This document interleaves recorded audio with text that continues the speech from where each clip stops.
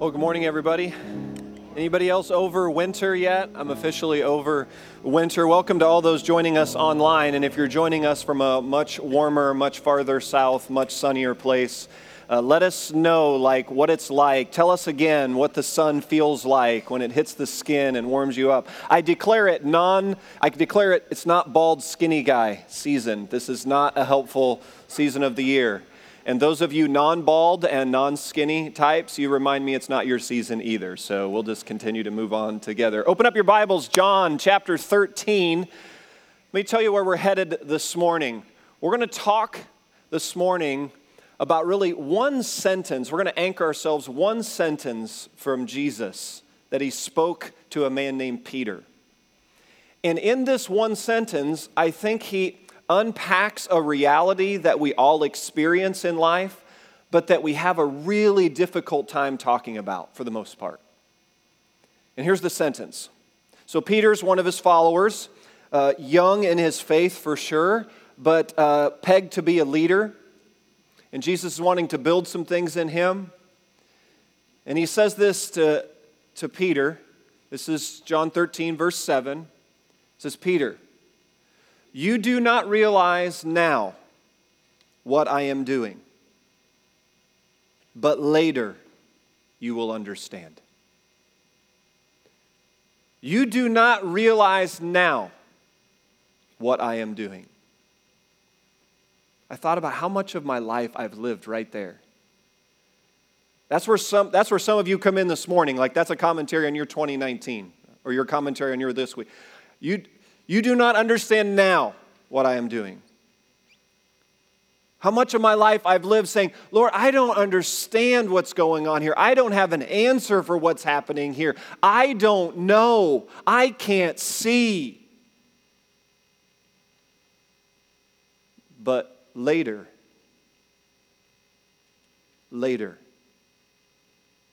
you will understand. St. John of the Cross was a Catholic priest, a mystic. He lived in Spain in the 1500s. He put a phrase on what this line from Jesus is getting at. He called it the dark night of the soul. He talked about those seasons in our life, those experiences where God leads us into this dark night of loving fire. A place where you just come to the end of yourself. Experientially, you feel completely helpless. It's a helplessness, a weariness, a barrenness, and an emptiness. It's that experience with God where you're praying and you feel like God is unresponsive and inattentive, like your prayers are just bouncing off the ceiling. What are you doing, God? Where is this going, God? I can't see, I don't know, I do not understand. It's the dark night of the soul. And here's the thing with the dark night. We don't get to decide when they occur, and we don't get to decide how long. It would be wonderful if it was just a one class, kind of like in, when you were going through your studies, going through high school, college, graduate school, like you had one of those classes you really didn't want to do, but you just had to gut it out and get through it, and you graduate. Ooh, that's so good when you get that in the rearview mirror. I wish the dark night was like that, but there will be multiple of these in our journey. And so the question today, I want to peel back some layers on is, what is God doing? Where is God at work in this space? How is he coming to us in a space that's just kind of known for, where some of you enter into 2019, and that might be the title you'd put so far on your year. So I want you right now to bring to remembrance a dark night of the soul season or experience in your life. I want you to bring it to the front burner right now. It could be when a marriage ended in betrayal and hurt. It could be sitting beside the bed of a loved one that you're watching their physical body fade away and you just feel so helpless and you're filled with so much pain because they're in pain. It could be a vocational situation. It could be a work, where the leaders in the office and they get together and they reorg the department, and all of a sudden you're on the outside looking in and you're thrust into job loss and financial instability and insecurity. It could be you've got a wayward son or daughter where you just go, I can't see, I don't know. Or it could be you've been crying out to God for a breakthrough, for an answer to something you feel like is something so on His heart that you want, that you believe He wants for you, and it continues to be unanswered. He continues to be seemingly unresponsive. And it's this grand mystery of what do I do with that? I want you to bring that to the front burner right now. Which for some it's not difficult to do because it's your current. And I want you to hold that now in the forefront as we get into the text here in John 13, okay? If you haven't pulled out your message notes, they're in your bulletin that you received on the way in, or you can fire up the app and you can get them electronically there. So here's the setting, John 13. It was just before the Passover feast, so the three pilgrimage feasts for the Jews, Passover, Pentecost, and Tabernacles. And as we talked about last week, Passover was a massive gathering in Jerusalem where they remembered the Exodus 12 events when God extracted them out of Egyptian slavery. It was an important celebration, theologically significant. And Jesus decided He was going to leverage the gathering at the Passover feast to move things forward in His plan and purpose for His time on earth. So Jesus knew that the time had come for Him to leave this world and go to the Father. So as we discussed, John chapter 1 to 11 cover the first 33 years of Jesus' life. John chapter 12 to the end of the gospel cover the last 7 days of His life. So it shows us where John wants our focus to be, right? The significance of the culminating work of His final week. And He knew this week was coming. Having loved His own who were in the world, He now showed them the full extent of His love. That's an amazing line. The full extent of His love is about what He's going to show here. Verse 2, the evening meal was being served, and the devil had already prompted Judas Iscariot, son of Simon, to betray Jesus. Jesus knew that the Father had put all things under His power and that He had come from God and was returning to God. So He got up from the meal, took off His outer clothing, and wrapped a towel around His waist. After that, He poured water into a basin and began to wash His disciples' feet, drying them with the towel that was wrapped around Him. So if you have your Bibles out and you have a pen in your hand, I want you to underline in verse 3, Jesus knew. And I want you to underline in verse 4, so He got up. And I want you to think about the connection here between Jesus' identity. Jesus knew who He was. His identity was one of a servant. He had come to give His life away. His identity formed and fueled His actions. Because Jesus knew who He was, He knew who the Father had called and created Him to be, then His actions, He picked up a basin of water and a towel, and He washed some dirty feet. Because He knew He was a servant, acts of servanthood would flow. And this is a key part in our formation, our experience. To understand who we are shapes what we do. And in this instance, what Jesus was doing was so outside the bounds of culture that it took the breath away of everyone watching it. So foot washing, because in that time, the roads were all dirt covered, and the sandals were all open-toed sandals. That's the shoes that they wore. And because they didn't have plumbing, all of the bodily waste from the homes and things would just kind of run out onto the streets and the sidewalks. And so your feet got covered with a lot of stuff that needed to be washed off and washed up when you entered someone's home.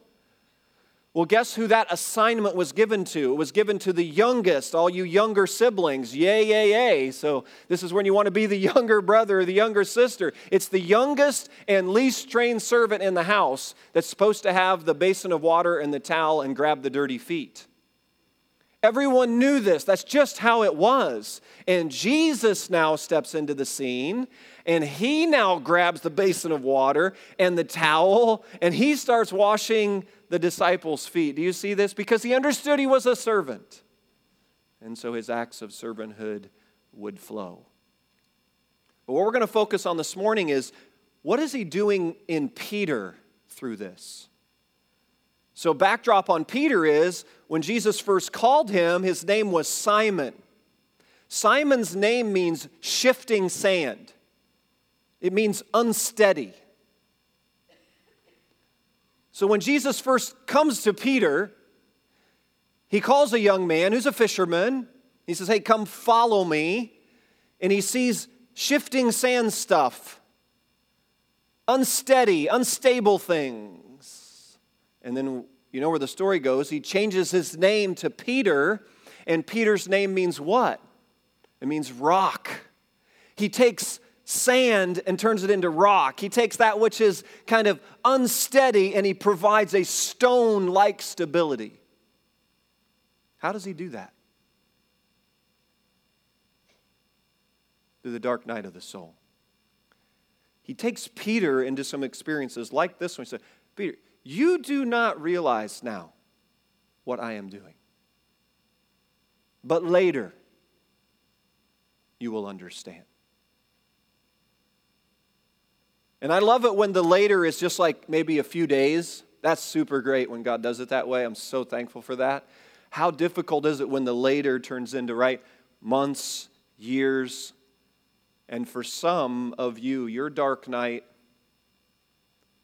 the full later is going to come when you pass from this life to the next and you sit with your Savior and He pulls back the rest of the story in a way that the ingredients in this life were never able to piece together. But know this, later is coming. But a good portion of our journey is going to be lived in the front half of verse 7, which is right where Peter is, right? Listen how Peter responds here. Verse 6, he came to Simon Peter, who said to him, Lord, are you going to wash my feet? This is Peter. He's so impulsive. Like, he speaks before he thinks. He likes to be in control, fairly bossy, even wants to boss Jesus around. Like, Peter's not the guy you'd probably want to have in your life group. Wouldn't be the easiest guy in your life group. Peter'd be a tough guy to have at your alpha table. Like, he'd be that kind of guy. Like, Peter just, a lot like all of us, likes to be in control, kind of speak before we think, like to know where things are going. And just one of those guys who's got some unsteady, shifting, sand-like stuff going on inside of him. He says, Jesus, you're not going to wash my feet, are you? Surely not. Kind of coaching Jesus up on what's going on here. And Jesus, that's when he gives him verse 7. Jesus replied, you do not realize now what I am doing, but later you will understand. Peter's response, no, said Peter, you shall never wash my feet. How about that? In the original, it's, no, you shall never, ever, ever.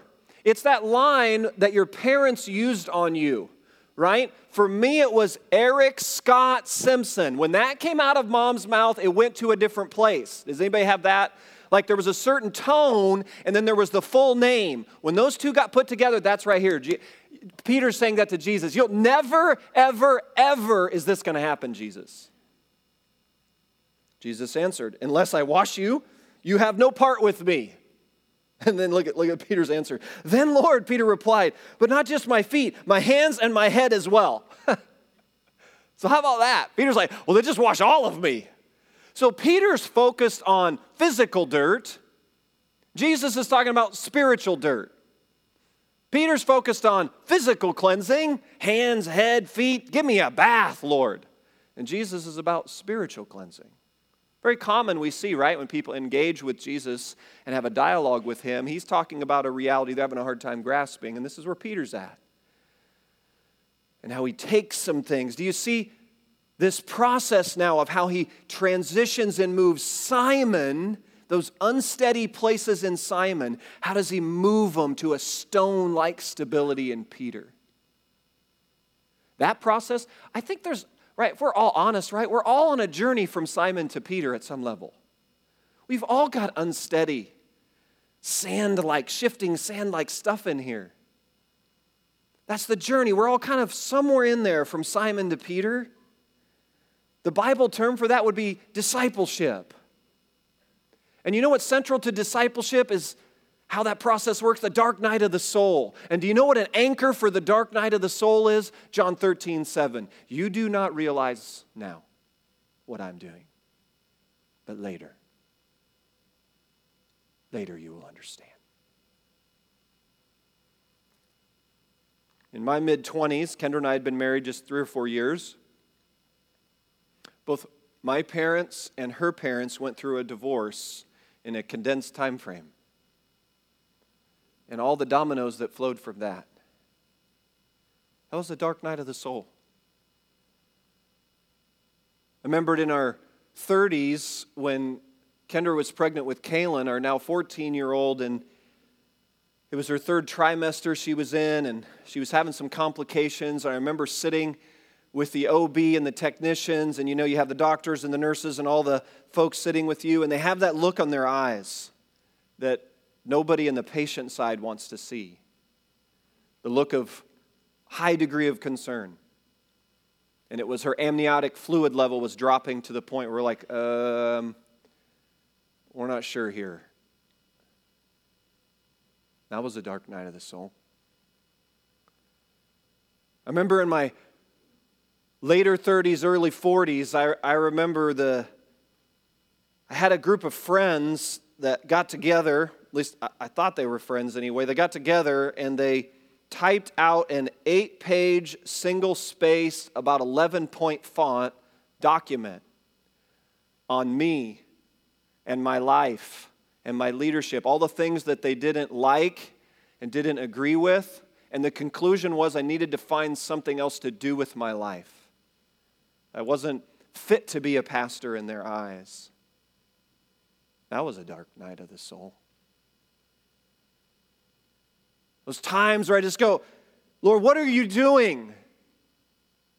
I was so tired. It was so difficult. I felt like when I was praying, the prayers just hit the ceiling and bounced off. I was at the end of myself. I couldn't see how I was going to I couldn't see a light. It just seemed to be more darkness. I didn't have a phrase like we're talking about today. I didn't have the dark night of loving fire in my mind. I wish I would have met St. John of the Cross back then. That would have been a helpful companion, because I look back now and I see that's God taking some things inside of my own life, taking the Simon-like stuff in here, the shifting sand-like stuff in here, the stuff that's unsteady, and moving it to more Peter-like, stone-like stability. How is he doing that? He's leading me. He's with me. He says, Simpson, you don't realize now what I'm doing. You can't see it. The experience side is you're just barrenness, weariness, emptiness. A sense where God seems distant. That's the experience side of it. We know God's just as near, perhaps even closer during that stretch. I just couldn't see it. I just wanted the circumstances to change to get out of the dark night. Simpson, you do not realize what I'm doing right now. But later you'll understand. And so many of you in this room, and some joining us right now from their own dark night settings, are much more qualified than I to stand up here and talk about these things. Some of you could write many books and many chapters. And what I attempt to do with the remainder of the message is I just want to talk about, I want you to listen now, what does Pete Scazzero say? Listen to what he says here. Pete Scazzero wrote a book, Emotionally Healthy Spirituality, and in there he taps on this dark night theme, and he says this about him. Our greatest temptation when we hit these dark nights is to quit or go backwards. But listen to this. If we remain still, listening for His voice, God will insert something of Himself into our character that will mark the rest of our journey with Him. Isn't it? I was thinking about this, like the people I most look up to and admire in my life, do you know what a common thread is there? They've navigated multiple dark nights and stayed with Jesus in them. Not exempt from them, they have multiple. But I suspect in all of our lives, the people we're most drawn to, the people who you just know when you've been around someone who's come through the dark night of loving fire with Jesus. You know it. You know it. There's something that's been inserted into their lives that I don't think anything else will. And so what I want to talk about now is, what are some, like you can think of these as like 3 insertions maybe of God in the midst of the dark night. What, God, are you possibly doing in this? This is my attempt kind of reaching back, looking back on it, being with you in your own dark nights and saying, where is the work of God in this space? Because that will be there is not the question. The question is, will we stay with Jesus? Will we stay with him in this space and let him insert in us whatever it is he wants to insert? Because we're not in charge of when they occur, and we're not in charge of how long they last. You don't realize now what I'm doing. But later you'll understand. So the first word I wrote down was, there's a work. I want you to think of 3 movements or insertions now in the dark night. The first one is, it's a work of detachment. There's something about life and the human condition where we just get attached to things so easily, right? Man, good things, right? We get attached to our health, our family, our friends, our finances, our career, our ministry. We get attached to things. And we can hold those things with such a tight grip that we can't imagine life without them. And do you know, one of the things God does, he leads us in the dark night. Here's the work of the dark night. He gets us to loosen our grip in the dark night. There's something about a loosening of the grip. Now hear this, stay with me now. Even in our walk with God, this happens. See, when you start out a walk with God, here's what can happen. You can start following and fall in love with the feelings you get for God and from God. And you can get so enamored with the feelings, and they're wonderful. Isn't it amazing? Next week, we're going to have several people get baptized. You know what's amazing about Baptism Sunday? We get to live once again back in our own baptism moment, or some loved one that you've had moments together with like that, and you ride this wave of tasting grace and experiencing forgiveness and having God's companionship in your everydayness and answering prayer and coming through. There's these feelings for God that are amazing and overwhelming, and they're so personal. And some of you are right there because your walk with God is in that space. Hallelujah. We need to hang around you, just be around you. And remember, this is why I personally try to prioritize time with people who are young and new to the faith. Why? Because their feelings for God are just so fresh and alive and full. And here's what happens. Here's what God knows. We can just get attached so strongly to those feelings for God that we realize we're not really following God himself. We're just following the feelings for God. Do you know where that transition happens? The dark night of loving fire. It starts melting away those feelings for God. And some of you are in that place in your walk where that journey, you're reminiscing about the way God used to be with you. That's how the language comes up. Well, I remember when God was like, here's what you think about. I want you to think that God's calling you deeper. He's calling into a new space. He's weaning you off the feelings for God so that you're left with following him for himself. That's the dark night. Really, nothing else gets at that like the dark night does.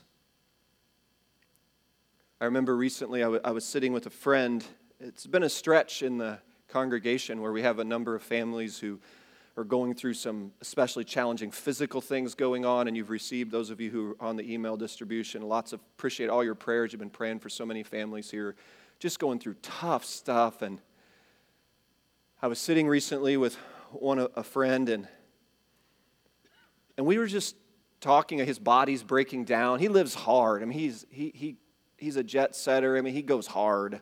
And he's ridden his body pretty hard. And he started talking about all the things that were on the agenda. You know, you kind of get your life mapped out when you turn to a new year, right? At all the big projects and all the jet setting that was going to, all the things going to knock it out in 2019. All of a sudden, the body pushes back and shuts him down to a degree where he's sitting in a hospital bed and all the stuff hooked up to him and all the doctors and nurses coming in and out, and they have some conversations that he hasn't had before, and a very sobering time. I'm sitting with him, and played a couple of songs, read some scripture, and we prayed, and some tears started to stream down the cheeks, and I started talking about this journey of letting go. Church, you realize, right? Every single one of us is going to let go of everything. We're going to let go. Even the things we love most deeply, like you're going to let go. You're going to let go of your spouse. You're going to let go of your kids. You're going to let go of your health. You're going to let go of your 401k. You're going to let go of your career. You're going to let go of all those dreams. You're going to let it all go. When you get to the end of the run, it's a journey of letting go, except one. You will not let go of God. He's the one. You'll let go of everything else, and it'll just be you and Jesus. That's it. There is nothing else. It doesn't mean all those things don't matter. Of course they matter. We care for them well. We love them well. Here's the thing. The dark night of the soul reminds us we can't get so attached to them that we can't imagine our lives without them. Why? Because you will let go. And he trains us in that. Do you know where that training ground comes? A dark night. When you end up in a place where everything's out of your hands, and it's really just you and Jesus. It's like you get a little preview of the end of the run, and it isn't quite the end of the run yet. Some of you have been there. You get a little preview, and that just settles the ground, right? You just, a whole bunch of stuff that was a bucket priority, it just shifts a little.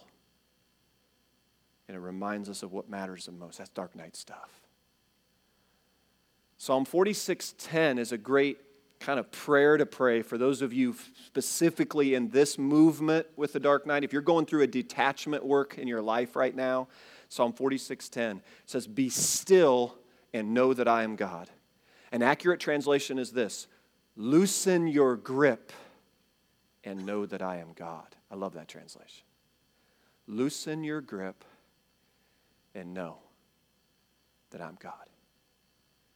There's a work right there of detachment. Listen to how Thomas Merton says it this way. I love Merton's writings. He says, "I wonder if there are 20 people alive in the world now who see things as they really are." Hear this now. That would mean that there are 20 people who were free, who were not dominated or even influenced by an attachment to any created thing or to their own selves or to any gift of God. It's the dark night that trains us. Loosen your grip and let go. So there's that movement of detachment. It's an insertion maybe of detachment. And then there's this movement of mystery. I put the second one as mystery. I want you to think of mystery as like there's this work in life that has to happen where we just have to become increasingly comfortable with the holy unknowings of life. We're not very good at that. I'm not very good at that. I like to be in control. I like to know what's coming. I just kind of like to have a sense of where this is going. And you know what? The older you live and the more you go through, here's like a maturing, like you're not nearly in control as you think you are. And you don't know nearly as much as you think you do. That's actually maturity, right? There's this healthy like settling into all of the unknowings.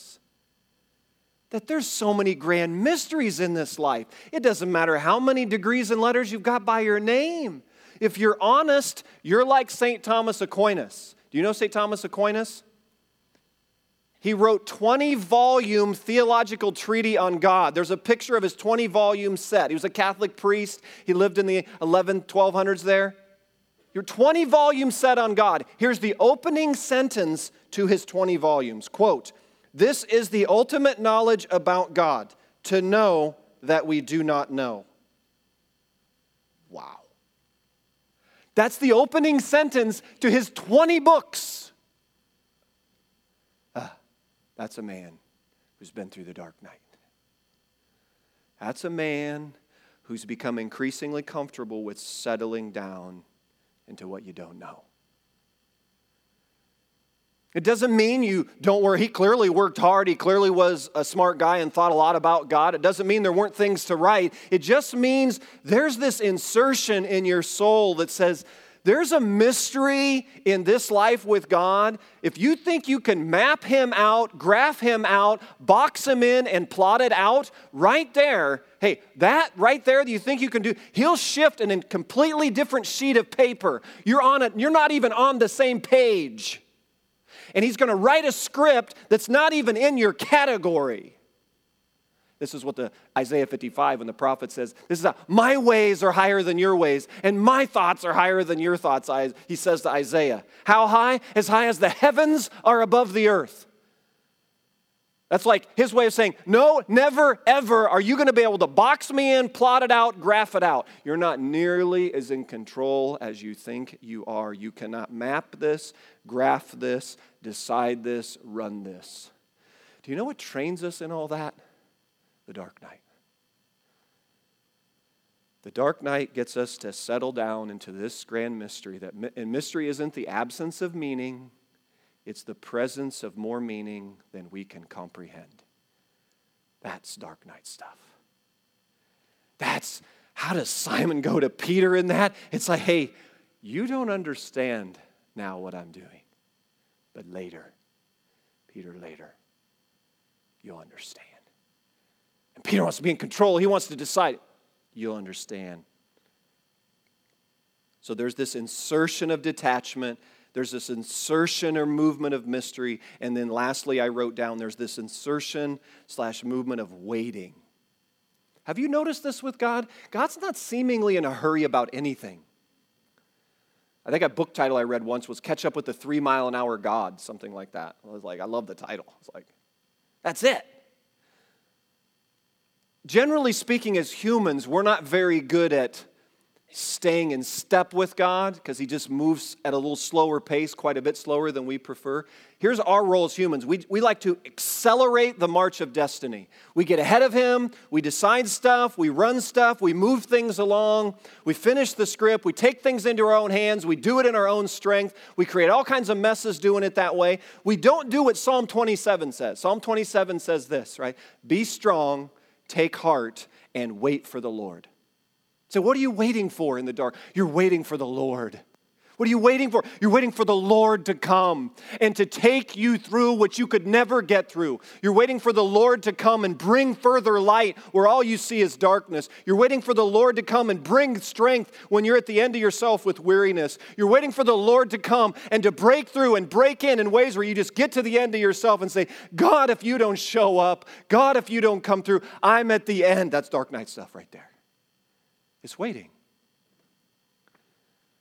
How do we get better at waiting? I don't know that we're ever going to be really great at it. I just think we can mature in it. And certainly culturally, all the ingredients around us in suburban North America are not training us in waiting. Right? They're training us in waiting for the click, right? The click is the new measurement for our waiting. So there's a study going on, right? When you click on something and how long you're going to wait before the spiral of death shows up on your phone that way, right? That right there, they've measured like, oh, that's all our degree of patience and waiting. I was thinking, how far is that from be strong, take heart, and wait for the Lord? How does he take the click-like waiting stuff, our definition, and move it to waiting for the Lord? How does that happen? The dark night.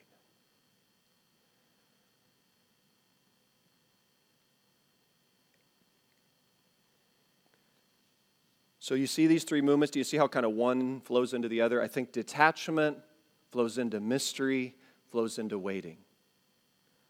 There's this overlapping insertions that go on if we'll stay with Jesus. That's really our part here, right? When we're thrust into these kinds of moments, our work is to stay with him because everything within us is going to want to run. We're going to want to push away, give him the spiritual Heisman, go another direction, push, I just want out. and we'll try to move things along and just stay with him. Stay with him in the dark night. And if we'll do that, we'll see that the answer to the question, how does the Simon-like stuff inside of us become more Peter-like? How does sand become rock? How does the unsteady stuff become more stable? This. Where you settle down with Jesus in John 13, and you hear him say to you, you do not understand now what I'm doing, but later you will understand. Worship team, why don't you come on up? I'm going to close with this quote from Pete Scazzero. So Pete Scazzero wrote about in his book, as he was coming out of a dark night, I thought his commentary about the experience of coming out of it was helpful. Listen to what he said. I still remember coming out of it. I began to crawl and to feel for the first time, saying to myself, something is different, totally different. I cannot explain it, but I feel freer than ever from people's opinions. Oh, wouldn't that be wonderful? More clear about who I am, more certain of God and his love than ever. Those are some good markers for when you're coming through one phase. Do you see that? Like Pete's saying, that's how Simon's moving to Peter in his life. That's how sands turn into rock in him. You see that? Through the dark night.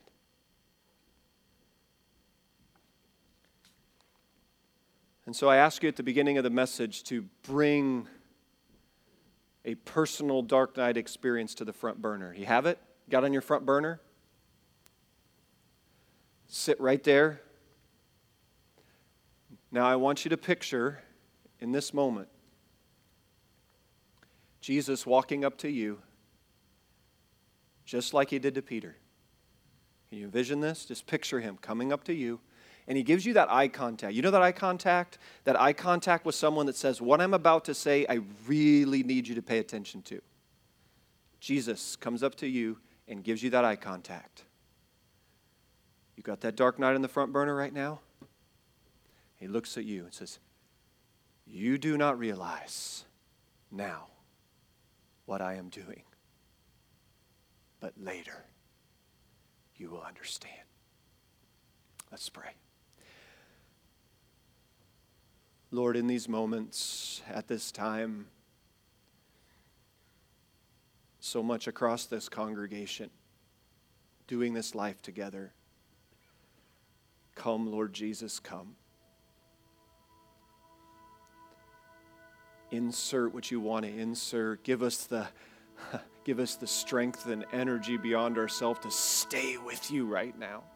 It's so hard. It's so long. It's so confusing at times. And yet we know you are with us, and we know you are good, and we know you're at work. And we just want to make a covenant together right now to stay with you. Harvest out of this things more glorious than our eyes can see right now.